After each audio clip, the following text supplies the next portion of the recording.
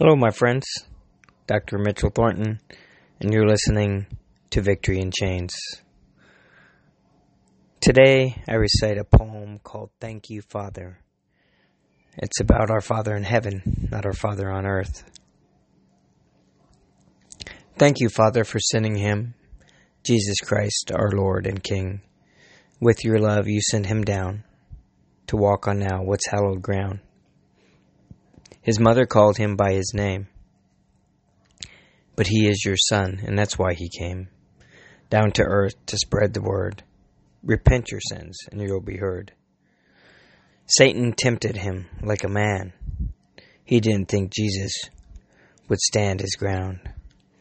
The strength of your Son was way too much. Satan slithered away, feeling totally crushed. Jesus, as a teacher, was an awesome one. He taught His disciples, and He made it fun, using parables to teach in a special way. He even taught us how to pray. Then the week of Passover came. That's when things made a drastic change. One of His apostles would turn Him in, and another would deny that Christ was His friend. Through all that strife, Jesus didn't fail. He was hung on the cross with painful nails. Crucified and ready to die, the thief hanging next to Him began to cry. Take me with you when you go. You are the Christ. I now know. Though in pain, Jesus called back. You'll be with me in paradise. That's a fact.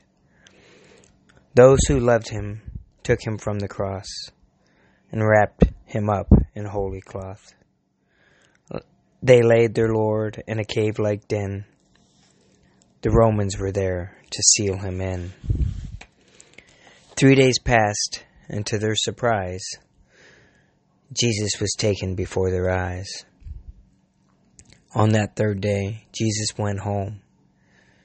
His Father placed Him on His throne. Jesus walked with us on earth so we could experience the second birth. Thank you, Father, for sending Him to pay the price for our dreadful sins. In His glory and all His love, Jesus was sent here just for us. He never sinned a day of His life.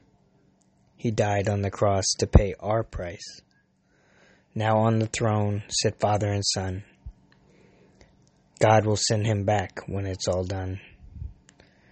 Then He'll hear us once again, singing, Thank you, Father, for sending Him. John 3:16, the most famous verse out of the Bible.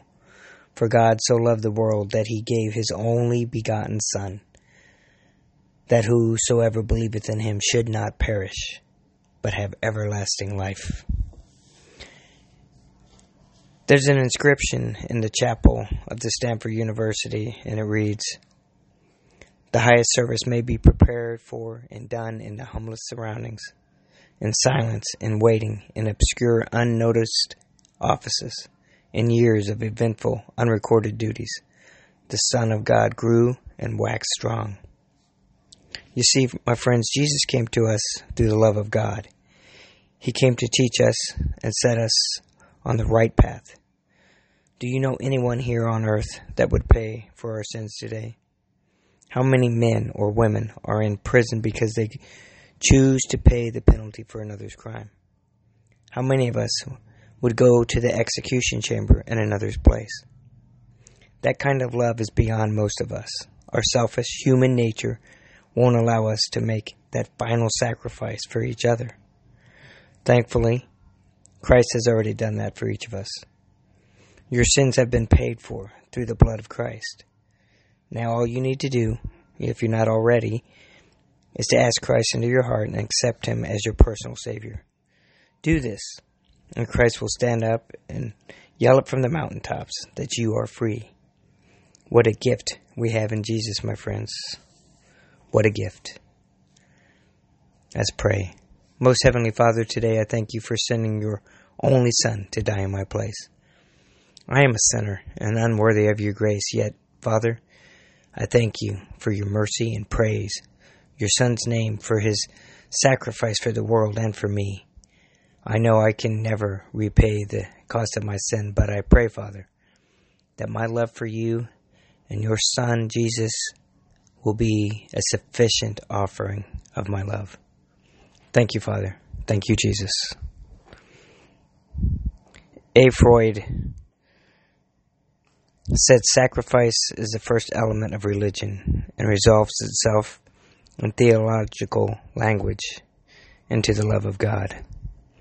It's a language that we should all take the time to learn, the language of love.